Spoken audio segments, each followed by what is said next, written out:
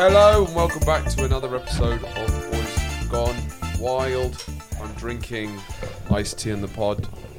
Ice in my glass, iced tea in that glass with the ice. I feel very much like a southern lady on my porch with a nice glass of sweet tea. A nice old glass of tea. One of those nice old white ladies who's very polite but is incredibly racist. I do declare that this tea is delicious. And black People are inferior. Why, beg your pardon. I'm so sorry for stepping on your dress, mister. Also, I think black people are an inferior race. Delicious tea. I can't get tea anywhere like that other than the South. I think that's one of my it's one of my go-to accents is Southern. What, hysterical Well, I Southern think that's exactly what the kind of thing I'm going to do is. That's more... Because there's the... Crazy guy in the Western bar. Yeah.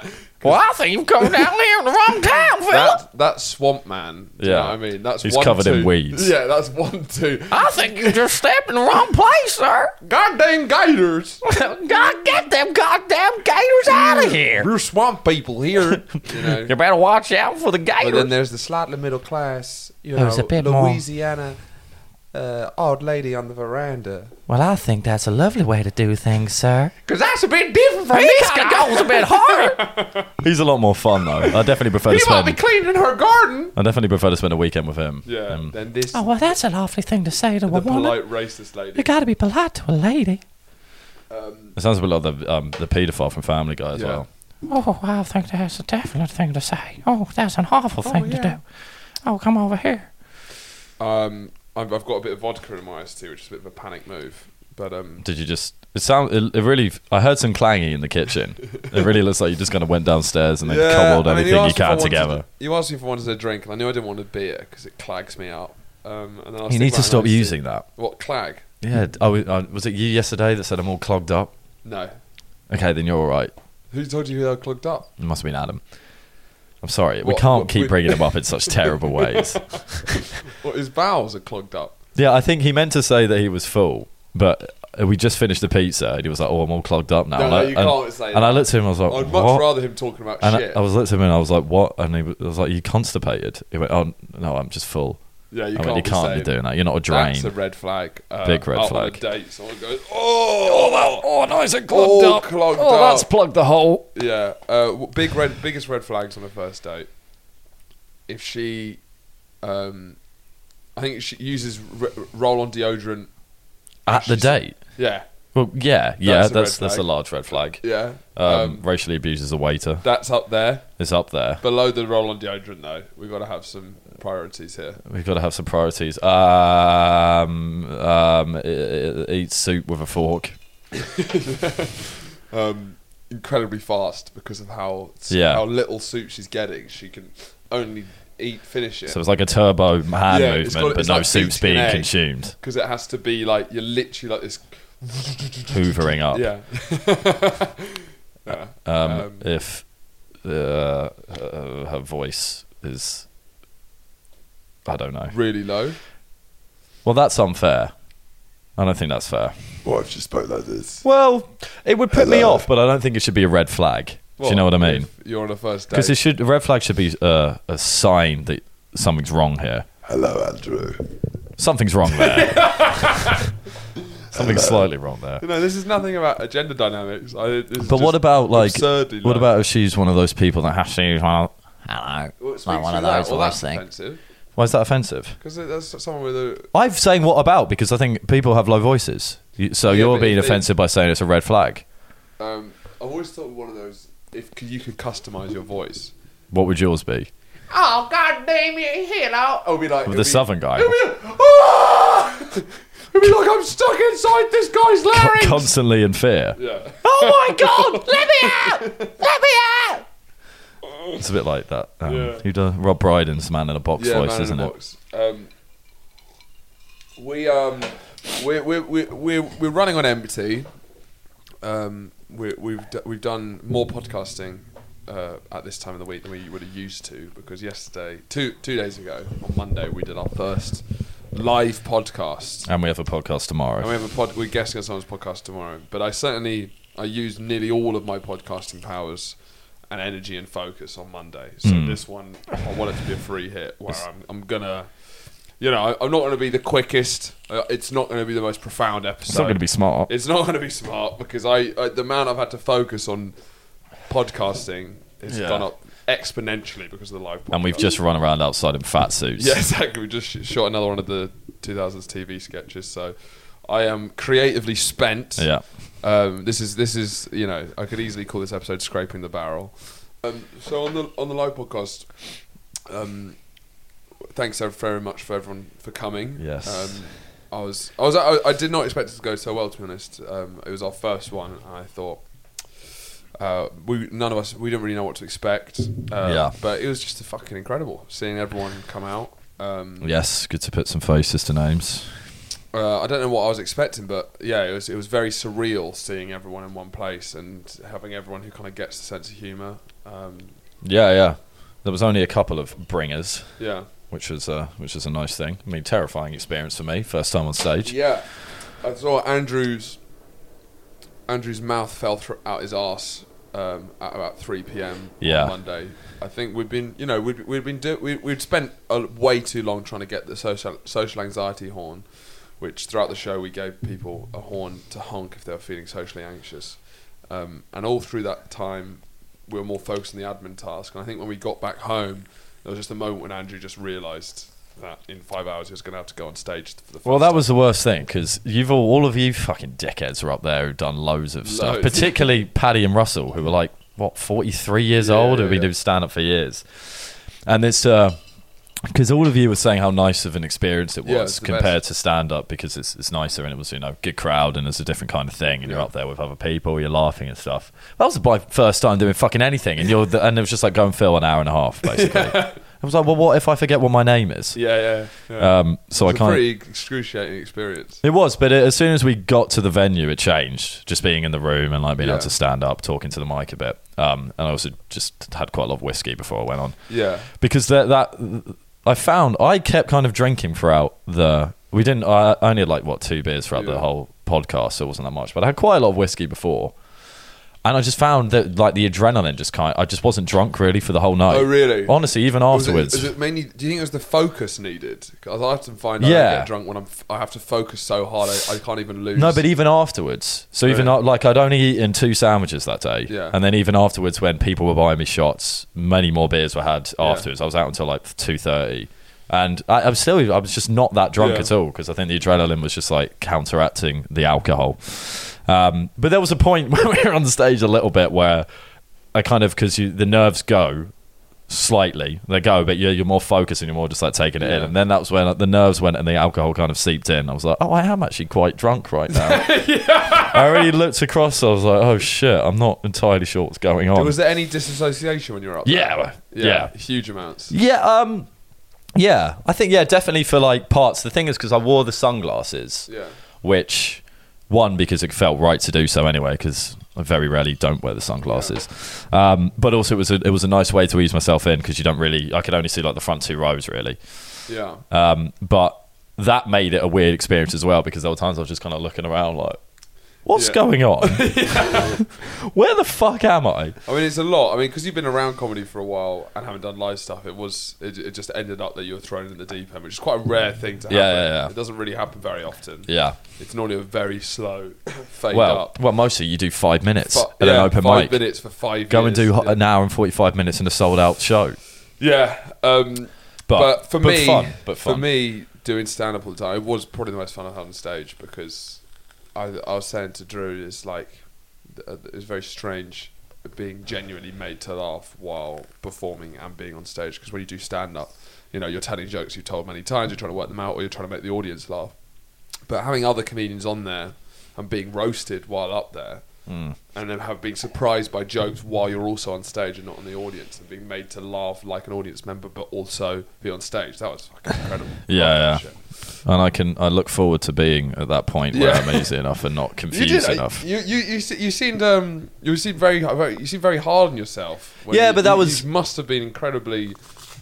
You should be incredibly proud of yourself. Yeah, but that's a very hard thing to do. I think because partly what you so much worse for you. Well, there was a point at the there was a point at about 3 p.m. I would have been happy if I just didn't run off crying. Yeah, exactly. And that's why it was strange that you seemed almost... Yeah, I know, but it's easy to have... Reticent. Because I'm competitive. Yes. And I want to be good at shit. Yeah. And like, well, it's good. It shows I have a desire to get better at this. And that's as well because it's different because it was always going to be different from this podcast.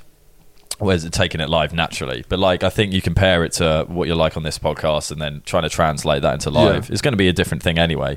So I mean, as I was saying, even when we do you remember when we first did live radio at Raw? Sorry, I know you're not listening. No, sorry. Okay, your thing was very low, but it's fine. Yeah, I can boost it. Do you remember when it was like when? Shall I just stop? Go on. It was like when we first... It's a bit like when we just first did live radio shoot at Raw at Warwick. Do you remember just the terror when we first went in the room? We were trying to... Because we had those set pieces that went okay. But it's a bit like that, and then you naturally kind of just get into that. So the first one is always... I think our first radio show's still up on YouTube. It will be, yeah. Yeah. We came in with some sort of Tame Impala joke. We definitely did Elephant at one point. It was like our very first thing. Because we came in with a song. Oh, yeah. Because we used to do song puns. If you should listen, type in Gordon Cohen Radio. Try and find episode 1. If you go to episode 1, pretty much every single one of our episodes is up on YouTube from our radio days. If you listen to the first one, we're so nervous and so terrified. Just our squeaky voices. This is that. And then just like getting out of bits so quickly. We had no filler in us whatsoever because we were just terrified, staring at each other. And then you do a song break, like, oh God, what are we talking about now? It's frantic. So it felt a bit like that. As in the first one that you're doing, so it's about kind of just like getting used to the form, getting used to the difference and the nerves that go with it. But once you get the first one out of the way, it's all up from there. Yeah, I really want to do another one because especially, I guess it's the style is fairly similar to the style of stand-up I've been doing recently, which is like I've been getting so bored of the writing I've been doing. I've been mainly riffing and emceeing and sort of using the crowd and stuff like that. Yeah. So if you can create a podcast-like show, it just means that you can just follow through all of that stuff and in a much safer space to sort of riff and experiment. Yeah. But yeah, I do think I'm very excited to get another one in. Oh yeah. Well, I kind of want to do as many as possible quickly. Yeah. In a way, just like fairly quickly, just because you want to stay, in the rhythm. Otherwise, you're just going to have to go through exactly the same. And then we had Russell and Paddy on in the second half, who are brilliant. But it was because those guys also live on stage pretty much. Yeah. It's just having that whole feeling. But I think you think you were far less, you seemed, when I listened back to quite a lot of it, you threw in jokes. Yeah. I guess it was just internally. It's kind of like an instinct, which is what I think because having podcasted for a long time now, you just kind of, it naturally comes out. I know it went well, it absolutely did. Yeah. But you can do better, and which is it's a good thing. Yeah. Because there were moments when like it was because I think part of it particularly when there was 4 of us on stage, you don't want to like convolute the conversation. Yeah. So there was a bit of it where it was obviously because you guys are so used to it, and there was like all of you fighting for the stage almost. And that was a bit where I was like, I'm not fighting for the stage. You can't. Yeah. I was like, well, I could. Hello. What? But you also don't want to, because I can be conscious of us talking over each other too much on a podcast. Sure. So when you've got you 3 fucking egotistical maniacs on stage, what's the name of the game? It's the name of the game. But so you don't want to make it too convoluted. But no, it obviously I was happy with it. It went well. But you just want to be as good as you can be. Interesting. Does it at all make you feel more interested in something like stand-up? Maybe it didn't because I thought it would be interesting to reflect on that afterwards. The thing is, I think I enjoyed the laughs I got, but not that much because it was so long, and I was like, okay, great, that went well. What are you going to do for the next hour? So I know that's different because you're not going to be doing long slots kind of thing, but. Yeah, I mean, I think it's one of those things. As soon as you go up and you try and do comedy in front of people in a live setting, once you've done that one, it can demystify a bit of the terror. It's always going to be a bit scary, but it's not going to be as much as it is the first time you do it. Yeah, I do think I've certainly having BB go through stand-up, I've certainly had a bit of a change in how I view stand-up. I guess before, when I was young, it was like the easiest and sort of only way to get your comedy out there and that sort of validation. So it felt like there was such a rush from like having some sort of creative outlet like that. But now there's so many different ways you could sort of that we're doing get that sort of stuff. And then stand-up, though it's in many ways, in some ways, stand-up's the easiest because anyone can do it. There's no barriers to it. Yeah. So you can just, if you want to get into show business, there's probably no easier way than starting stand-up. In many ways. But I think it's also the hardest. It's the most grunt work, and it's that was the thing I didn't. I've always, this is the reason why I've never even properly considered. I mean, I've considered it. But just putting yourself through that on a daily basis. Yeah, it's a lot. It's a lot. That's not.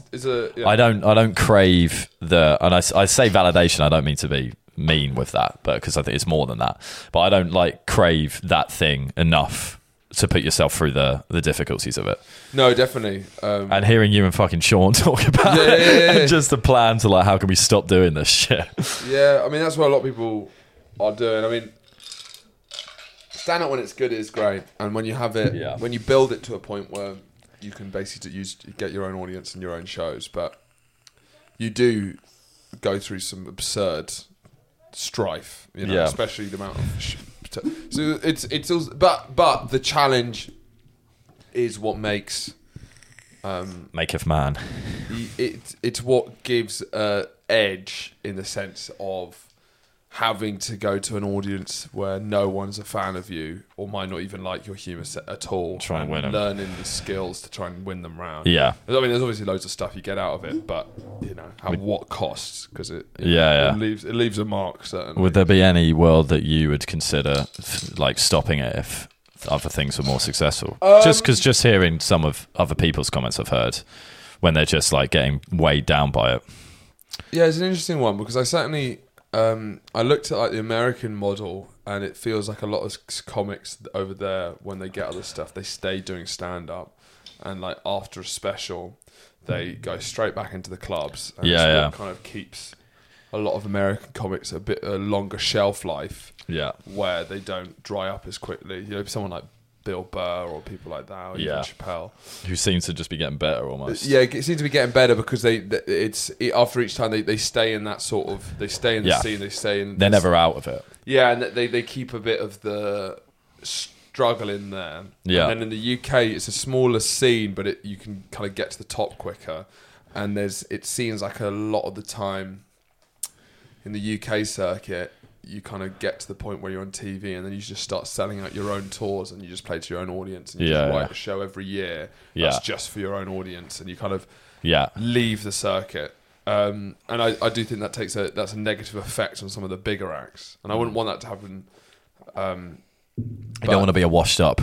But then also, can I be asked... I've been thinking about that sort of stuff a lot, but I haven't even put an hour together for stand-up.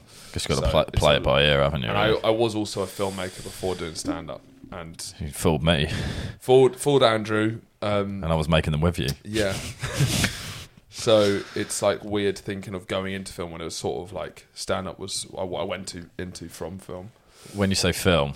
Just making stuff, writing stuff, and that sort of stuff. I do feel is more creatively free. Yeah, I just have some things I need to hit with stand up, and then I'll properly think about where I'm at with it. Yeah, play it by. But I think a lot of people who still do stand up, they don't have other releases. And Yeah. Well, that's why you see. I mean, it's almost part of the premise of Finn versus the internet. Yeah.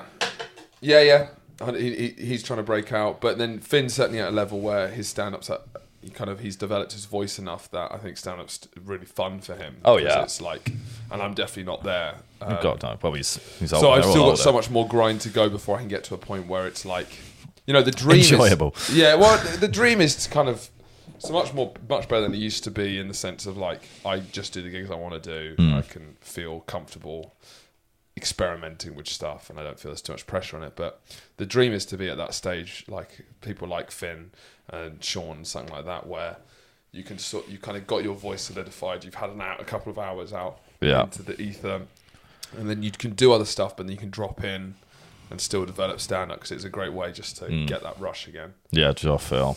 But yeah, after seeing how BB took it and just seeing how it like psychologically broke her, Yeah. it is interesting that I don't recommend it to everyone anymore as this sort of like...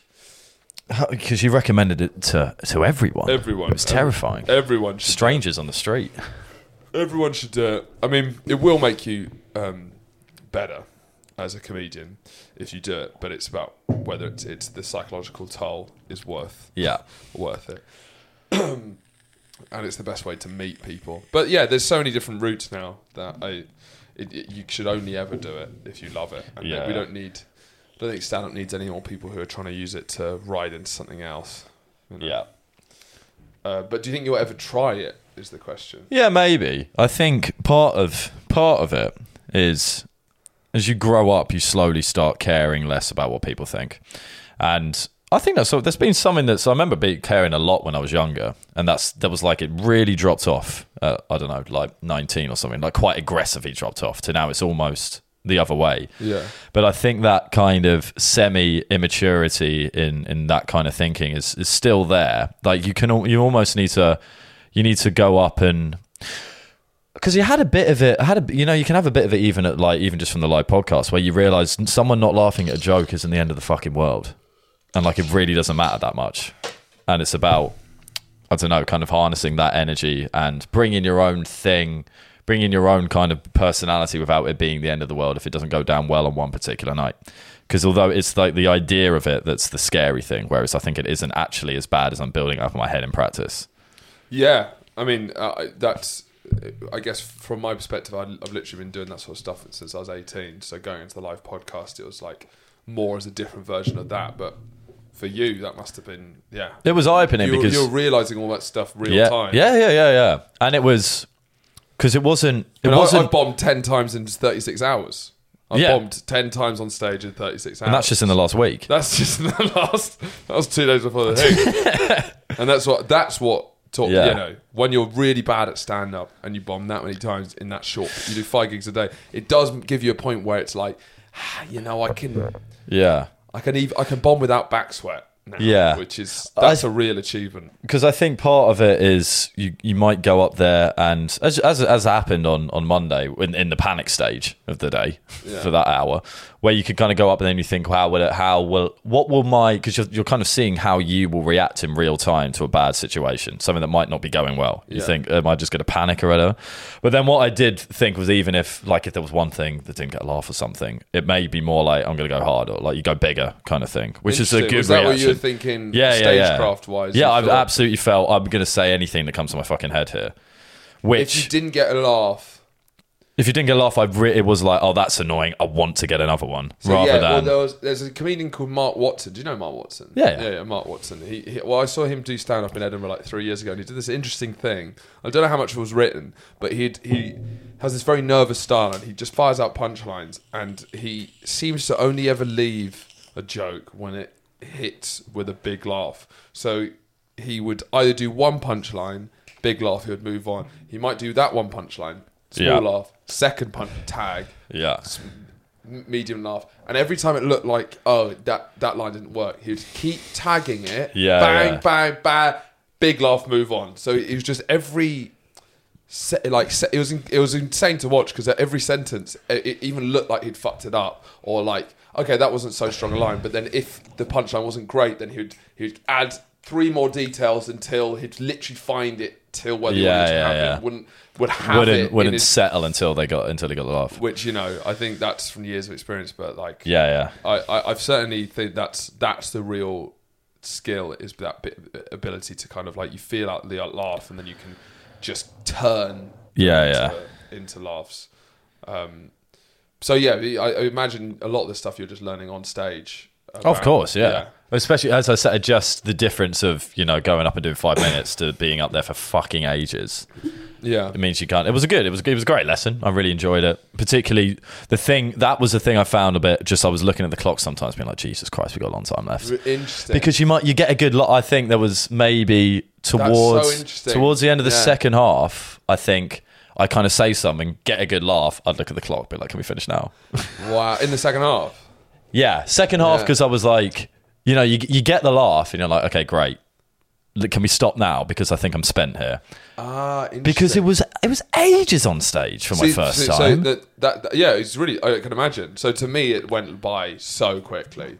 It did go by quickly. No, like it did go by quickly. I'm not saying it didn't. But it was only at that moment when I glanced at the clock. It was almost like you want to finish on a high. Yes. Because there's still 20 minutes. Because still in the back of my mind, there's 20 minutes where I could just lose my head here. Although I knew I wouldn't lose my head, but it could be of not like getting another laugh. Yeah, something that really was really interesting for me is it was I found it tough sharing nerves with someone. Stand up, you have your own shit, and I've been in so many nerve-wracking situations, but it's always been a personal thing, and it's always been off my own accord, and it's always been my own doing, and it's always been like, I'm the reason I'm here, so all these nerves are personal and mine, and don't need to be shared with anyone else, and it's just all its own thing. If I fuck up, it's on me. If I succeed, it's on me. That's kind of the people that stand up. But yeah, the feeling of going on stage and then having someone else there who has their own nerves, and it's like, and like that sort of responsibility was really interesting. It's different. It's different in that situation because it was my first time. Yeah, exactly. So the onus was on you. Yeah, exactly. Well, I wasn't even interested. I didn't mind. The onus on me was that I was actually fine with that. So the thing that I was stressed about was it would have the feeling of forcing you out before you were ready, or something like that, and that feeling of seeing.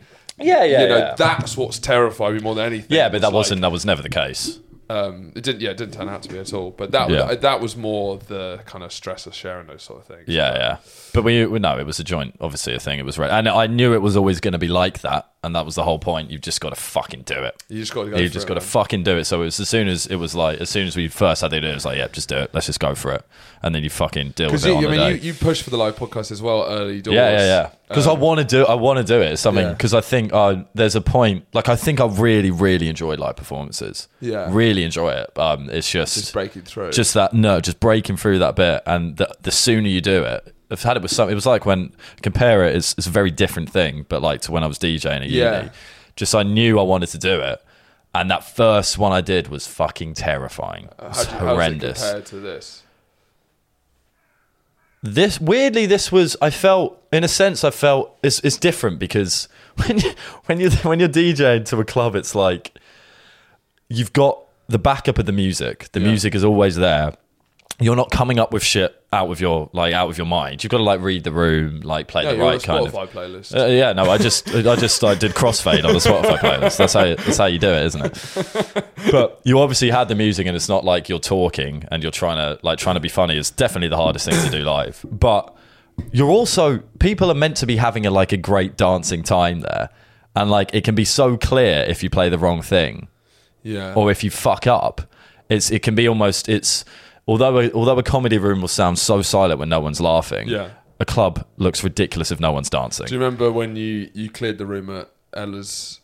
Oh God! What was it? That was technically my first gig. Was it Ella's birthday? Ella's birthday, and then it was funny because Andrew, we'd been at uni in like the kind of alt scene at uni, the techno scene, student run nights, where the onus is always on being cutting edge, being fresh, being current. So, and you took a lot of pride in building a DJ set. Yeah, it's that good would music. be something the best music you could think of. I did throwbacks in that one, but I did some throwbacks that might surprise you. And then he did it at Ella's, and then I think it became immediately that people wanted wedding music. Basically. They wanted because charts. Someone came up and asked, "Can you play?" That was the problem.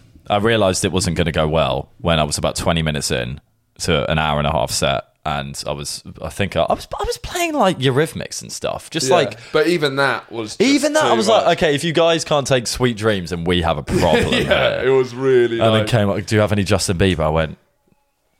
No, of course I fucking don't. Because it's quite different bombing as a DJ, I guess, because it's just the people leave.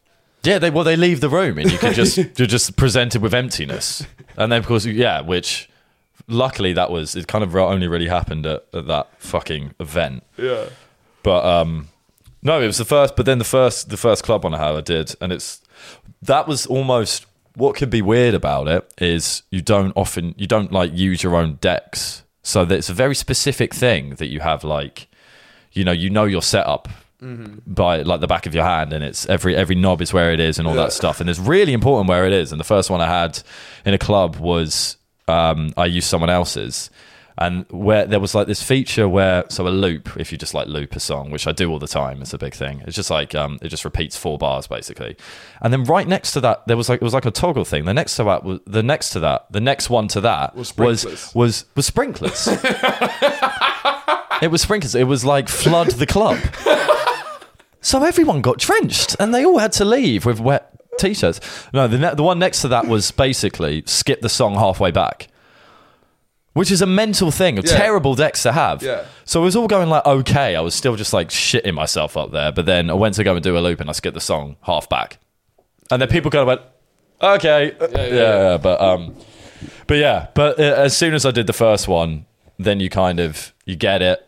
And you kind of want, in a way with these things, you kind of want something a bit bad to happen on your first time, just so you realise it's not that big a deal. Sure. So even something moderate, and like this isn't, I think it's definitely worse to skip an entire song back halfway through. But it's good to even just like do something that doesn't get a laugh, and you can be like, oh, that was fine. That's fine. I'm okay with that. So you feel you haven't got a taste of what could happen? No, because nothing disastrous happened. Exactly. No, so you haven't got a taste of what that could be. So that's no. But even just saying like one thing and not really getting any laugh, that's fine by me. Because it was honestly like, oh great, that was it, and now you just, I'm just going to move on, and then you get a laugh later. But I think it was the kind of way that we set up the podcast is that as it's a live podcast, a lot of it shouldn't be about laughs. It's about, you know, listening and being interested. It's people are there to during this. There's not laughs. It's still this has been our least funny podcast for a long time. Oh, of course, but I mean, a podcast as a medium. A lot of it's about listening and not just laughing. But that's not as really soon as it what comes we on do. stage, and especially when you're with other stand-ups, the aim of the game is just to get punchline, and I prefer that as a standard. Yeah, but I also don't think that's mostly how we do this podcast. I guess so. We've stopped the in-depth conversations other than today. Yeah, and it's mostly just chucking out ridiculous stuff. I was happy with how good the room smelt. I saw a live podcast. It smelled like fear to me. Did it? No. Well, Jesus. What does fear smell like? Oh, BO. I saw a live podcast in that room 2 days earlier, and it was sort of interesting just to see what it was about. And it was there's like it was a left wing podcast, and it's like left wing incels, which are their own sort of thing. And there was a smell of BO. Yeah, there was like a. You're saying incels are sweaty? Yeah, and I think it's a fair assumption. Even when I'm like, I don't know, when you go to certain, even like. Maybe not Tim Dillon. There was a bit of a stink on it from a different aspect. So I was a little concerned that, you know, I'd come in and see who listens to the podcast, and it's like, and you just get hit by like a neckbeardy smell. Yes, but everyone seemed unkempt neckbeards. Yeah, and I was really happy with. You want people to listen to the podcast to be similar-ish to you. You want them to be, you know, not terrifying people, and I don't think they were. So no, they weren't. Yeah, there wasn't a. I guess there wasn't a BO smell in the room. There wasn't, which was, you know, it's something to be proud of, because whenever internet fan bases meet together, it is often a merging of musks. Yes, which can often not create the best cocktail of sweat. Exactly. But my boys, although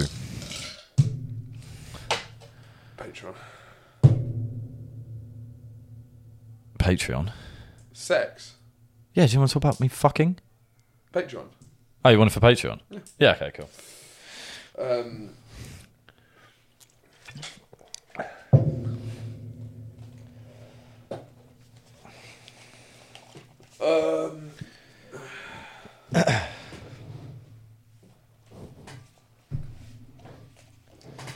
Bookmark Boys.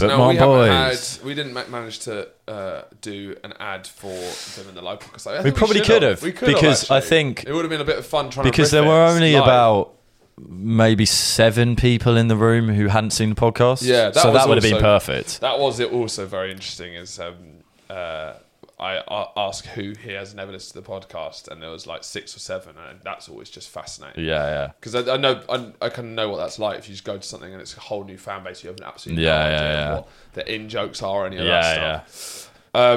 We haven't actually got loads of in jokes on this podcast, really. I mean, we went in detail on Glenn all of the old Boys Gone Wild. You know what? Yeah, we do. It's Glenn Hoddle. But we explained it to them. Yeah, and we talked a lot about cum, which I guess is not an in joke, but I think within the context. Cum? Oh, my masturbation and sex habits. Yeah. Which I think converge upon the in jokes. Yeah, it can. Bookmark Boys. If you're looking to mark your books with boys, then there's no better. I don't think there's any other place you can mark your books with boys other than Bookmark Boys. Strange that they call it Bookmark Boys, thing is it's a whole selection of genders. I've got 3 boys but 1 woman here. Phoebe Waller-Bridge. There's another woman here. The kind of array of genders does not talk about the name. It doesn't quite make sense. Do you think it's marketed for boys only to buy? Is it like a dick only thing? It's a men's. In the way that men's Yorkies, face Yorkies, bulldog acne cream. Yeah, clean your face, but not in a gay way. Yeah. That sort of marketing. I think that's what she's trying to do with the Bookmark Boys, which is like keep your place in your book, but not like Benders do it. Yeah, it's a polite way to be sexist. Yeah. Well, it's more actually encouraging men to be more metrosexual in the way that acne cream marketing at men is a way of. Do you think it's just one? Do you think it's just a campaign to get boys to read more books? Yeah. So they're not such horrible people. So they don't. Yeah. So they learn more. So they stop fuckboying around. They stop gaslighting people. So if you have a son or a cousin or just anyone who has a kind of violent psychopathy, psychopathology. Yeah. Psychopath. Okay, I guess so. Then I'd recommend getting them a Bookmark Boys bookmark to encourage them to read and learn more about the human. And it can also be a bit of a slight. You can give someone a bookmark as a present, as the implication of like you don't read enough books. Maybe it's because you don't have a bookmark. Please read some more books and stop gaslighting women. Yeah. Yeah. I think that's the ad done. What time are we on? 40. Is there anything else you want to say about the live pod? No. No. No, I think we're good at live pod. Do we want to make the whole episode live pod? No. I just wonder if you've missed anything. No, we haven't. Well, we've missed that.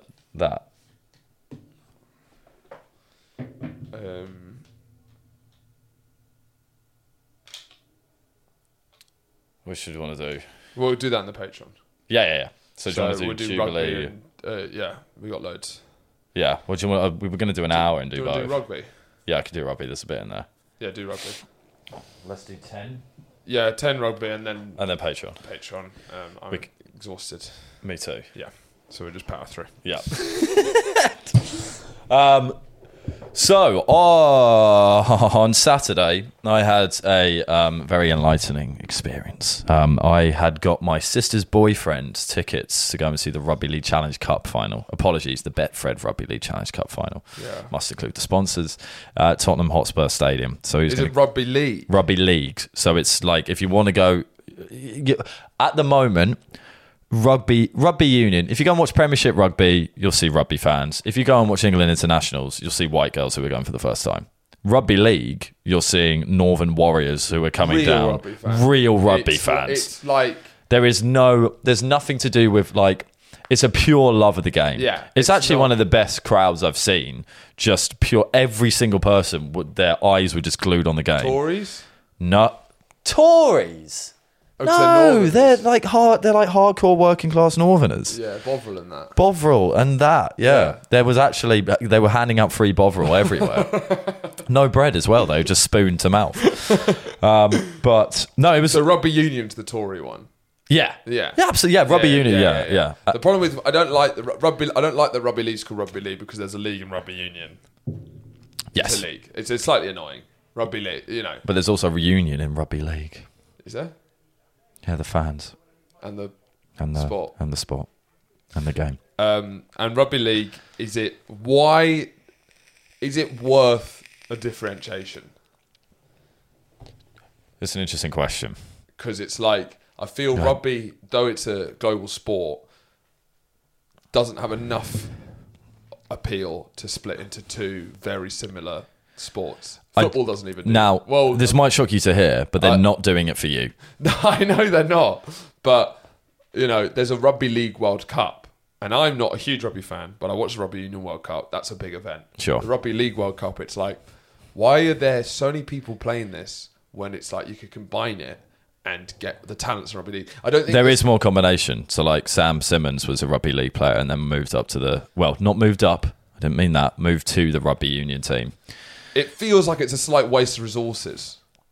Seeing as that, you know, it's not a huge spectator sport in the UK. Oh no, it's not. So spreading it out into two separate. It depends what. sports. Well, that depends on what your main objective of a sport is. If it's What's to grow your main it, objective? fucking passion, love of the game. Yeah. No, and like because it's a very different game.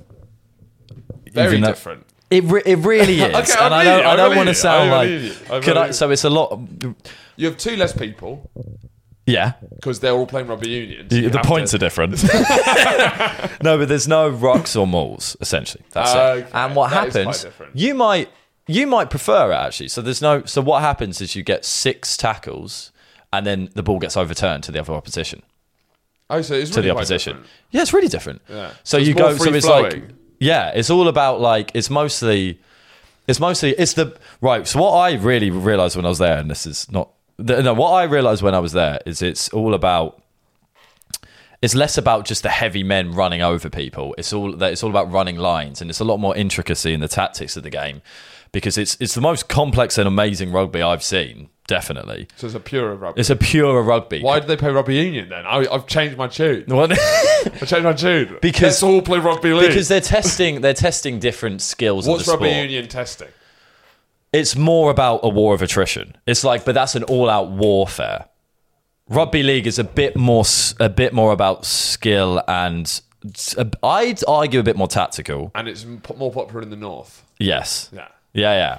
But no, because it's like amazing watching because like if you think you know what you remember rugby loosely. Yeah. Well, actually, you didn't play it. Yeah. But just like when you're passing the ball out in rugby union, you've got all the forwards in the rock of the maul or whatever's going on, and then you've got how many back, like 7 backs or something, and they might be running some lines on there's no one in there, so there could be like 12 people on this side of the pitch, and they're all just running different ways, So it's and a bit more like it's Aussie all about rules. trying to. No, don't bring that in. Don't bring that in. But it's like trying to decipher. It's like a magic trick. It's like trying to hide the ball. And then because there's no one, the whole point of rugby union is that people get dragged into the ruck and then you kind of ship it out quickly and you can find the gaps. There's almost no gaps on a rugby league pitch, meaning you have to make your own gaps, which is a really cool thing about it. Yeah. So you really enjoyed it more than you thought you would. No, I knew I'd enjoy it. I've watched some rugby league, obviously not a lot, but no, but I was definitely the most metrosexual man there. Really? It was astonishing. So all northern geezers had come down to London. And I was there in my tucked-in t-shirt with Yeah. my sunglasses on. They're taking selfies. Yeah, you're not a rugby league. Your love of rugby is one of the most Tory things about you. Not Tory, but you know. Yeah. So, well, my love of niche sports. Yeah. But no, there was a point where the B reel came up, and I was like trying to get the right angle and just like doing my hair. And I could just see there was just like a 60-year-old northern lady and her massive sons just right. Be real. I'm listening. Just right behind me. I'll do it after. Just right behind me. And I could really feel the gaze of them looking like, this man doesn't belong here. He shouldn't be here. But I did it. I had a pie.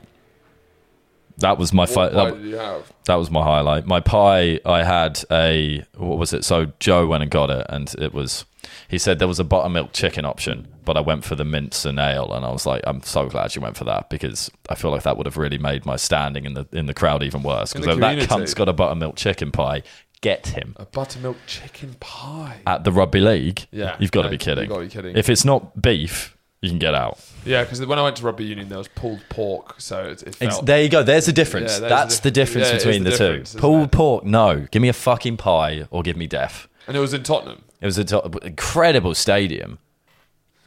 What was so amazing about it? Like the size and like how it's really steep. The seats are really steep. So it's a great view. I bought cheap tickets a long time ago though. They were 25 quid each to it's basically the final of the league. Was it sold out?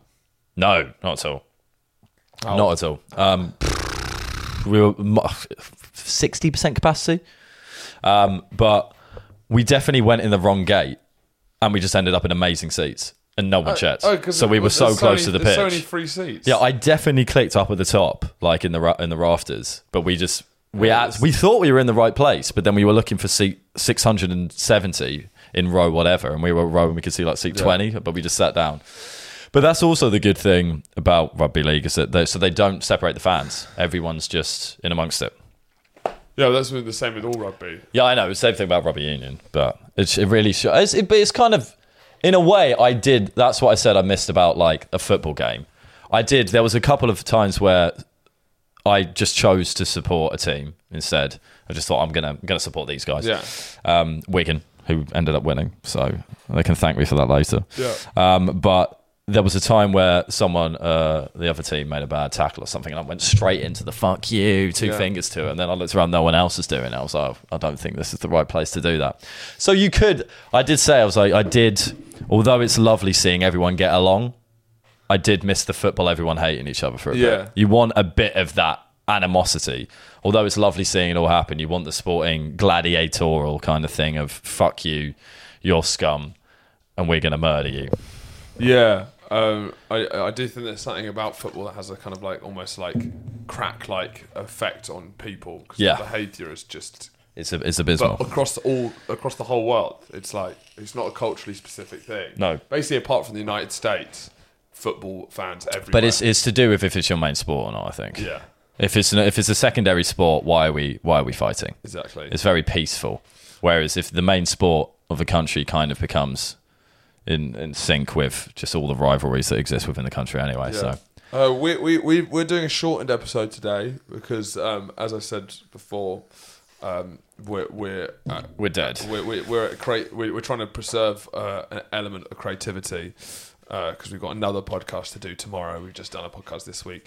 The live podcast is going on the Patreon, so we've recorded it and it should go on the Patreon. So we've got everything saved, so if you didn't get a ticket, we'll put it up there, and we'll finish this episode now on the Patreon. So remember to subscribe, help the boys out, and we'll see you next week. See you next week.